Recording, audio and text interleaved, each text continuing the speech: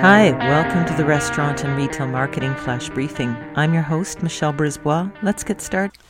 In spite of the fact that one of the big news or the big items that we saw when the pandemic hit was party time, drinking, sales of alcohol spiked. I mean, here in many places around the world, alcohol was still considered an essential service.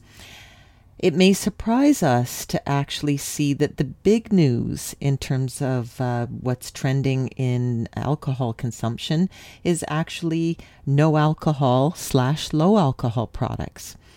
And so no and low alcohol beer, wine, and spirits continue to increase. And this is according to IWSR, which stands for International Wine Spirit Research.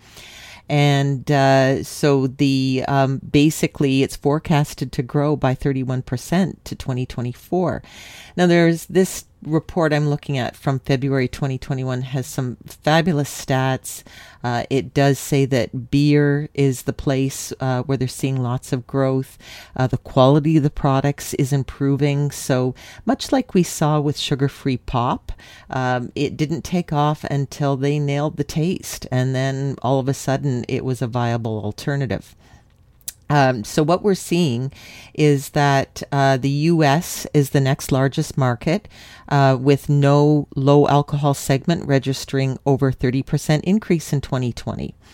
And what's interesting, this is the piece I wanted to point out in terms of this podcast, is that more than half, 58% of no or low alcohol consumers switch between no low alcohol and full strength alcohol products on the same occasion.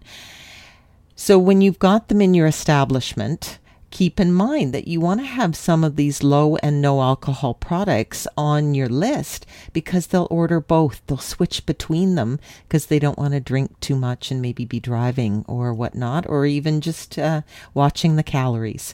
So have both. It doesn't mean that you're going to cannibalize your sales. It actually means that people will choose both. Talk to you tomorrow. So come on, let's get out.